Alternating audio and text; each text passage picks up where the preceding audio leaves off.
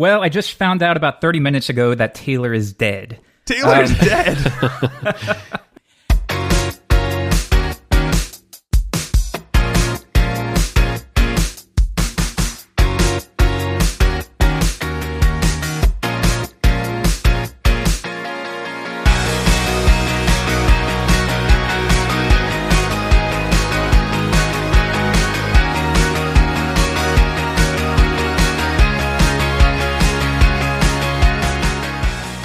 Welcome to the Laravel podcast. This is Matt Starfer, and I got two guys joining me here. Guys, introduce yourselves, please.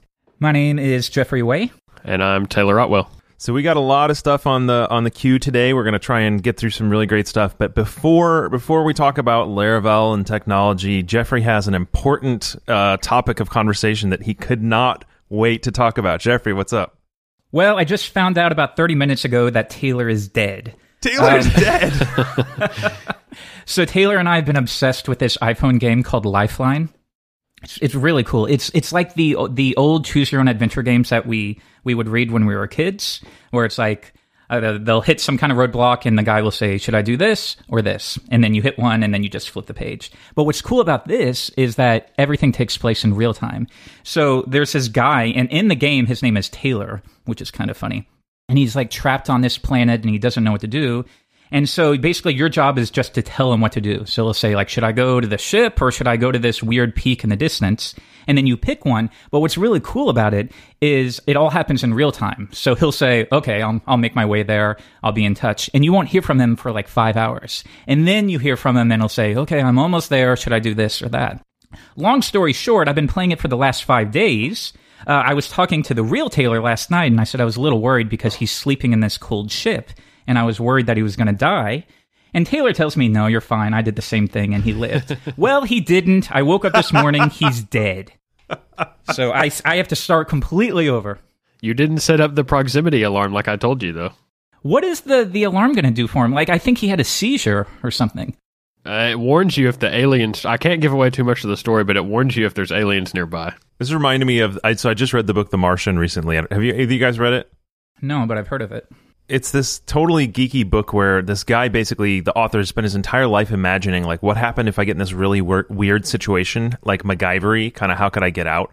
And he spent, like, since he's a little kid, he's been doing that, and he ended up writing a whole book about, if I got trapped on Mars and everybody left without me, what would I do? And so he basically writes like a sort of fiction book. I mean, it's a story, but it's a story that's really kind of the excuse to geek out about how you would use this to make that.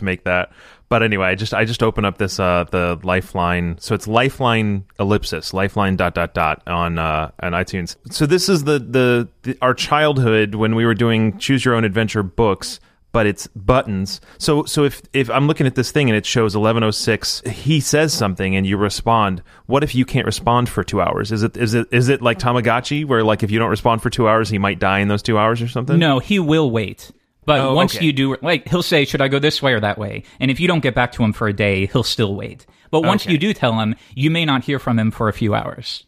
Okay. Or, like, he'll go to bed and you won't hear from him for 8 hours until the next morning. And that's the main thing. Like, if it was just kind of a choose-your-own-adventure book, I wouldn't read it at all. You know, I'm 30, I wouldn't read it. But something about, like, him leaving and coming back makes it so much more fun. Because you just take 1 minute and you answer a question, and then he goes away, and then he comes back. Huh. I'm just really pissed because he's dead, and I was doing so well. Real Taylor's character died. My wife's Taylor character died. I was doing well. Now he's dead, so I have to start over. Yeah, I was really hard on my character. My first playthrough, I told him he kind of came to this like boulder cliff thing, and I was like, climb it, you can definitely do it.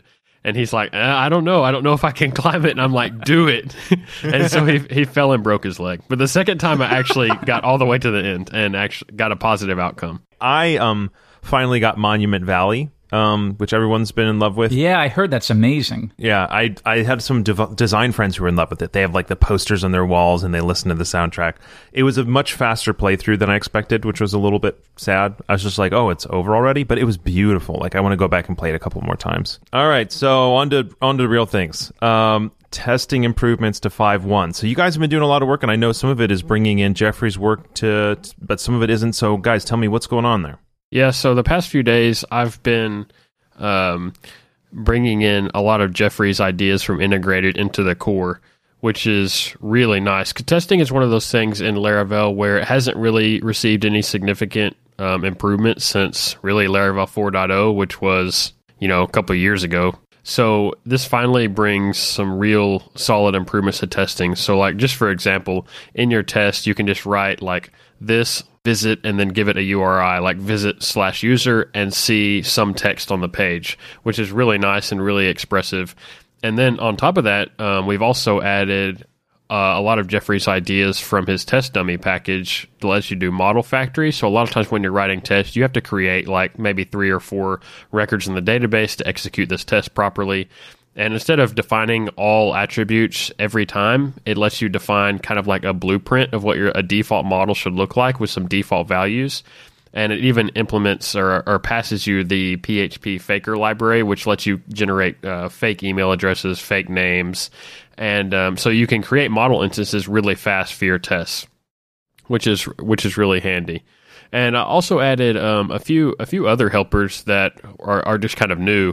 And in your test, you can do things like, say, this expects events, and it will mock those events being fired.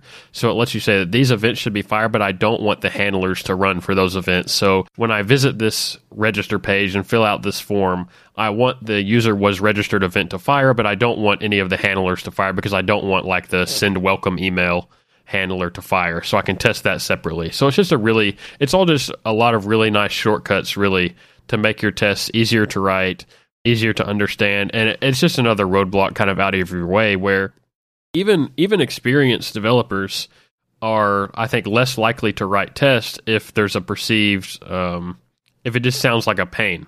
So the easier you can make it, then the more likely people are to write some basic tests for their applications. And I think these are tests that are very practical and easy to understand. Okay, I can visit this page and see this is displayed on the screen. That's a very sort of like a sanity check type of test. It's very easy to write and understand.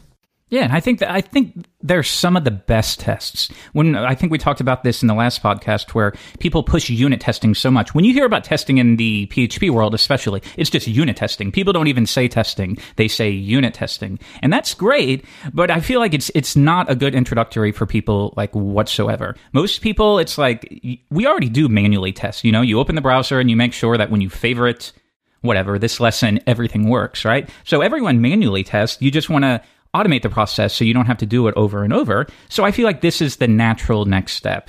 People call it functional testing. Taylor and I were talking like it's really more just application testing. You're just testing that your application works. And why would you not want to have those tests, especially when they're so easy to write? So I think it's a massive improvement to the testing facilities in Laravel 4 and especially Laravel 3. And a big one for me is just, it's in core now. Before it's like, if you want to do this stuff, okay, research which package do I need to pull in? And that probably means there's a different package to get one of the special drivers. For a lot of these testing frameworks, you're pulling in 3 or 4 different packages, and then there will be some kind of like error where this version requires that version, and you can't even get it installed. So it's just ridiculously hard. It's weird. Even for me, I've been doing this stuff for 10 years, and sometimes, like with Bahat, I would struggle just to get everything I needed installed. So now in 5.1, everything's just ready to go out of the box. You don't have to do anything. So I think this is going to introduce some of this style of testing to a massive number of people who may have avoided it in the past. Yeah, we were using Adam Wathan's factory for a while, and we switched over to Test Dummy. And one of the things that I've found, in a lot of our work is that we basically create our migrations, create our models, create our seeds, create our factories. And at that point, that's just kind of like the process. And it doesn't always happen like immediately right up front. But having a usable factory for every single one of our, entities basically ends up meaning that writing tests for them are incredibly easy. And we almost got to the point where like writing tests for like, oh, I just assumed I would always have a fully functional factory up and running because it makes it so simple to do this kind of testing that it just became like a given that like, yeah, of course, we're going to have a factories, we're going to write these tests, we're going to make all these assumptions. And it's just kind of like getting rid of that repetitive type of stuff. It's like one less thing I have to do every single time in doing all this testing. So I love that. And do I remember you saying something about CSRF changing, being able to disable it in testing? Is that related to this or is that something different?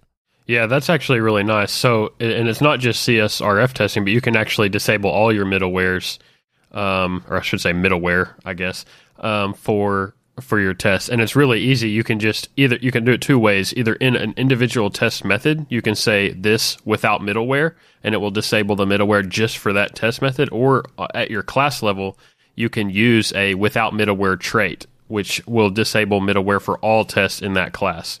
And then that's really nice because you don't have to worry about CSRF or maybe your authentication middleware, whatever middleware you have added in there. Secondly, it's pretty common to want to kind of reset the database after each test, whether that's via database transactions or migrations or whatever, but just so that your database does not have stale data from like a previous test that's making your current tests mess up. And so we made that very similar to where at your class level, you can just use database transactions trait. That's really all the syntax is, use database transactions.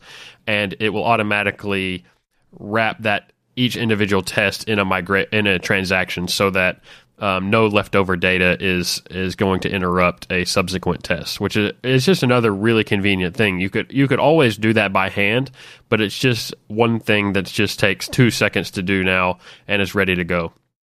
But the middleware thing is actually new. You couldn't do that in Laravel 5.0. There was actually no way to disable middleware like that. So that's actually a new thing.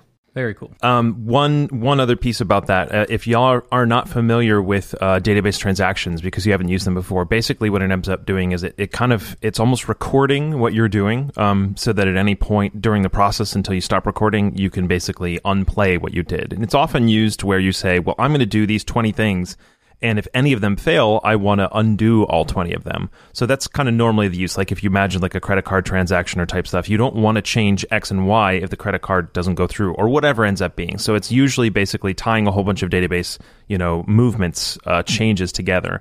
However, in this particular case, you could say, well, inserting all the data and updating the data and changing all this kind of stuff in a test is a transaction. So at the end of each test, it rolls the whole thing back. And so that the next test in the row, rather than dealing with the dirty database, is back fresh again. So usually the ways to do that in the past were either A, handwrite transactions, which a lot of people are doing, or B, to kind of remigrate, reseed at each test, which is doable, especially if you're dealing with kind of like a SQLite type database structure. But the moment you do all your testing in SQLite, then you have all these other constraints. Well, you can't do this in your migrations, and you can't do that kind of data type. So the ability to do full MySQL or Postgres or whatever testing, but using transactions to make it clean and fast, I think that's going to be a really huge improvement. Yeah. So overall, these tests are going to be like lightning fast because to run it, even when you're like visiting pages and filling out forms and all of that stuff, a server doesn't need to be running for that. So it's not like we're using behind the scenes something like Goot or even Selenium. It's all being done through Laravel. So that means you're using database transactions, you're not using a server, you'll be able to execute these tests in a matter of milliseconds rather than seconds, especially if you were using Selenium. Now, it's true, like, keep in mind, if you're not using Selenium, then you're not getting the benefit of like testing your JavaScript. But if you want, you can still pull in the integrated package. The API is 90% the same, so you can still do Selenium testing if you want. But for the majority of your stuff, this will be exactly what you need. And what's really cool also that we forgot to mention, but reminded me with your front end statement was the really cool assertion that's new in 5.1 for I want to see this JSON returned from the route, where you can actually pass it. You can pass it a fragment of an array. So I want to see that some JSON is returned that contains a name with this, and the whole JSON doesn't have to match that, but just I want to make sure that this particular fragment is present within this JSON. And it works really well. It doesn't even really have to be like in the same order. The keys don't have to be in the same order as the JSON returned. It figures all that out for you. And that's actually really handy too. So you can test JSON APIs really easily too with this, not just conventional forms and stuff like that.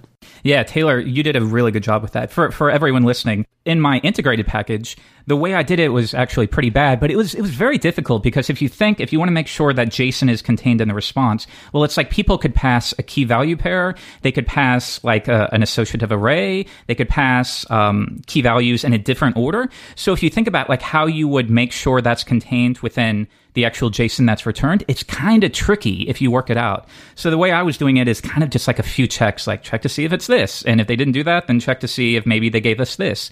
and it was pretty sloppy, and I was complaining about it. And Taylor figured out a really smart way where basically you sort the returned JSON, and then you also sort recursively, you sort what the user provides. So that way you can just do sort of like a string contains type check, which makes it a lot easier than what I was doing. So, yeah. Cool. Well, I know you've been spending a lot of time recently, both because of 5.1 and also just in general, working through documentation. I mean, you were tweeting quite a bit about the fact that you're basically working through the documentation piece by piece, and I think it both sparked you changing documentation, but also, changing syntax and code. So, Taylor, kind of talk about what you've worked on there and what that's looked like. So for 5.1, it's been a huge goal of mine to just have killer documentation, to just make it really good.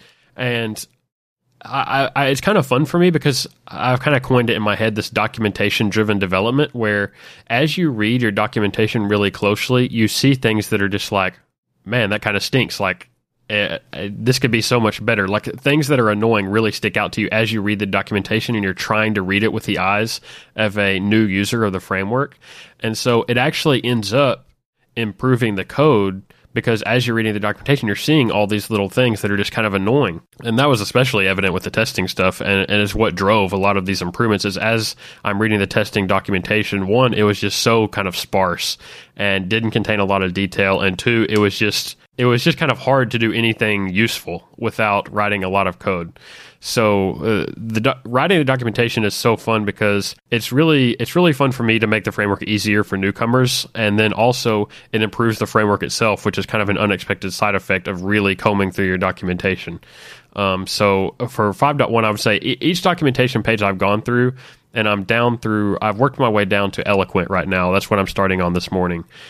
Each page is so much more detailed and contains just the examples are much more in context. So instead of showing you like an isolated statement, it might show you like a whole function or like a whole class that uses this feature, so that you can see how everything works kind of together and in context with the rest of the framework. Which I think that's been kind of one complaint, is you get a lot of examples, but they're sort of isolated, and there's no sense of connection in terms of how things work. So I think that's going to be vastly improved. Yeah, I've even noticed that myself. Maybe not with Laravel as much, but like I'll learn a JavaScript framework and they'll show you some kind of API call or something, and it's like, okay, great, I understand how that works, but where the heck is this supposed to go? And you really don't have any feedback, so you just have to hunt through countless examples to figure out, oh, they put that there, that's where that's supposed to go.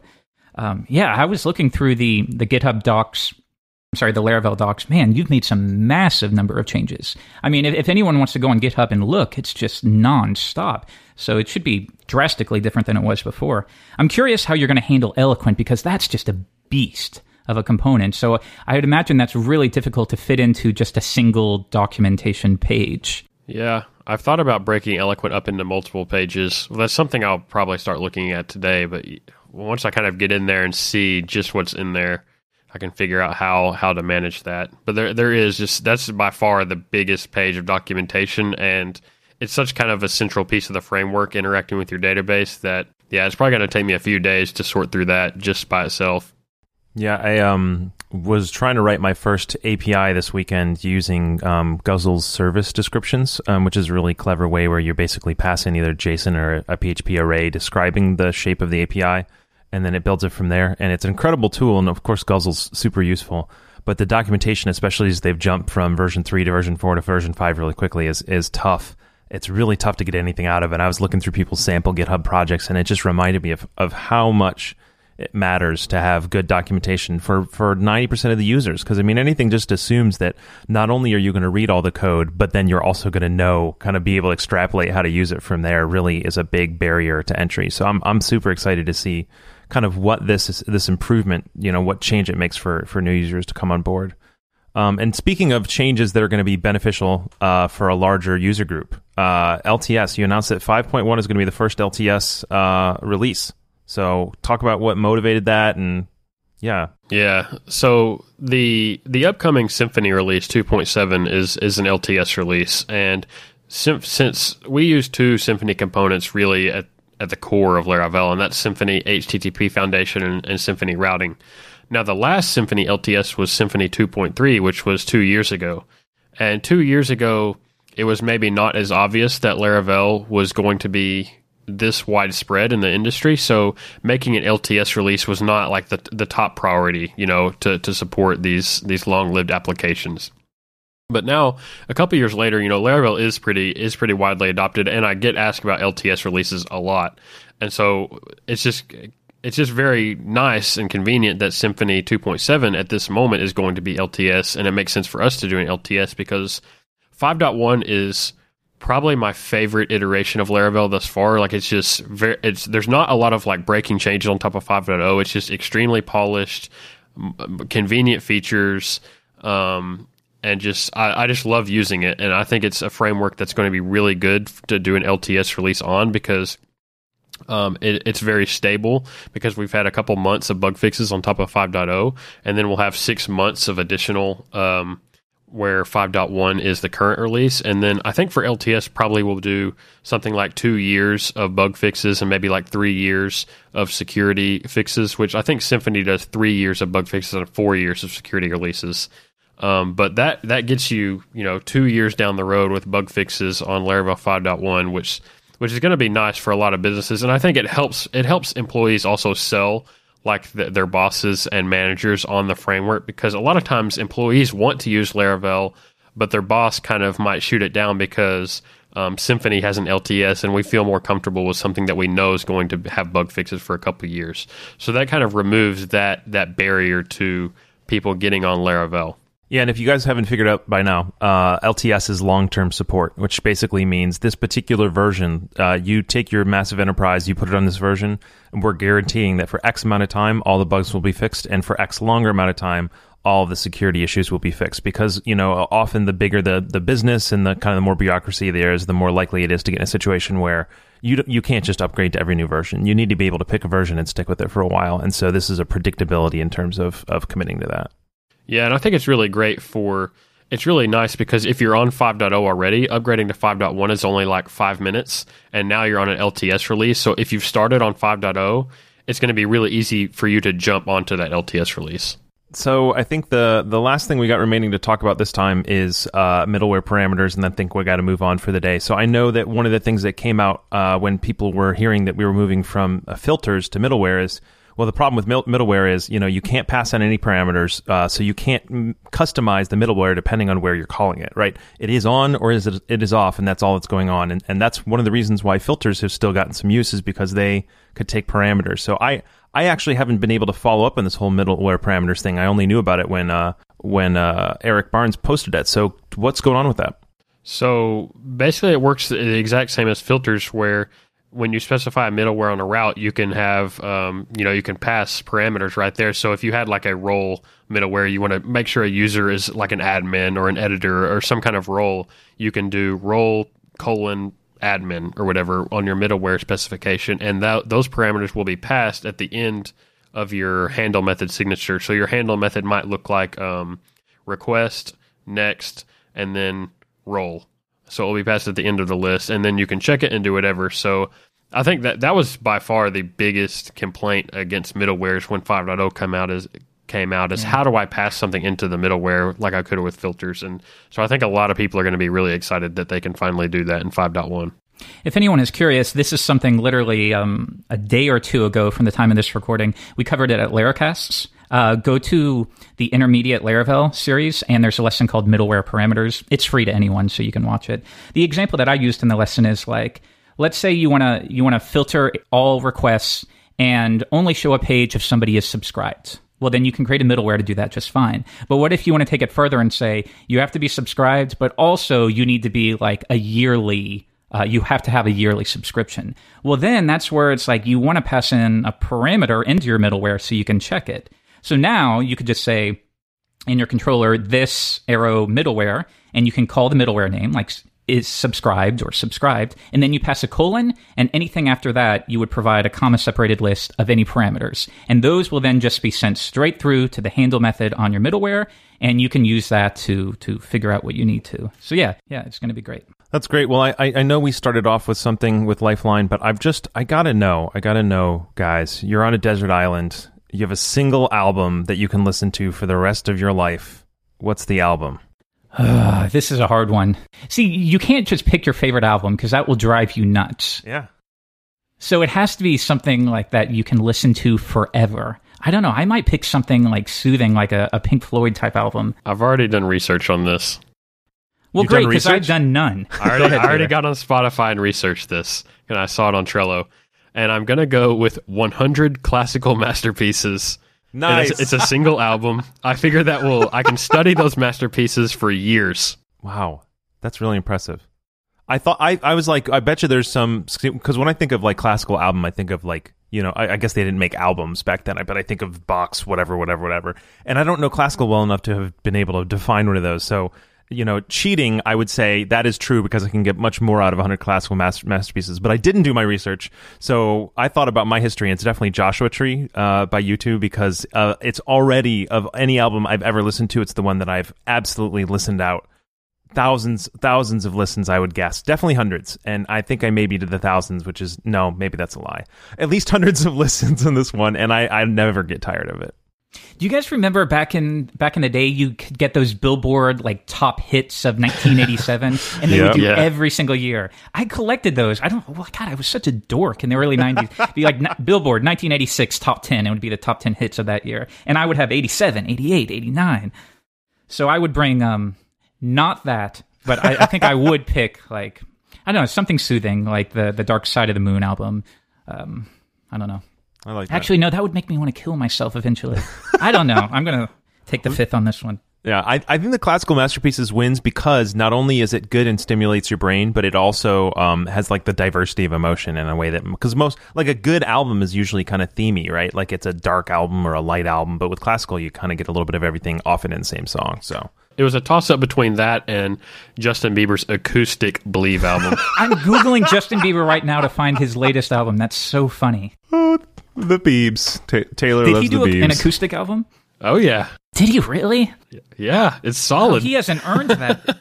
See, the reality, I think what we're realizing here is Taylor is a genuine Justin Bieber fan. You can't tell if I'm trolling at this point. You're not trolling. Taylor's a Justin fan. I can see that the fact that the wall behind you is entirely plastered with Justin Bieber posters, so nobody else can see that, but I can see that. Taylor, I didn't see that. Okay. Y'all are giving away my secrets. In your bedroom, too? Is your wife okay with that? All right, guys. Well, it's been great talking to you, catching up a little bit on 5.1. And what do we have a definitive release date on 5.1? I realized I didn't actually ask that. Probably the end of this month or first week of June. We have to wait for Symfony 2.7 to be tagged stable, and then usually like a week later we come out with 5.1. Cool. Well, I can't wait to start playing around with it. I think I might start another side project just for the excuse of using 5.1. So, all right, guys. It was very good talking to you, and we'll see you next time.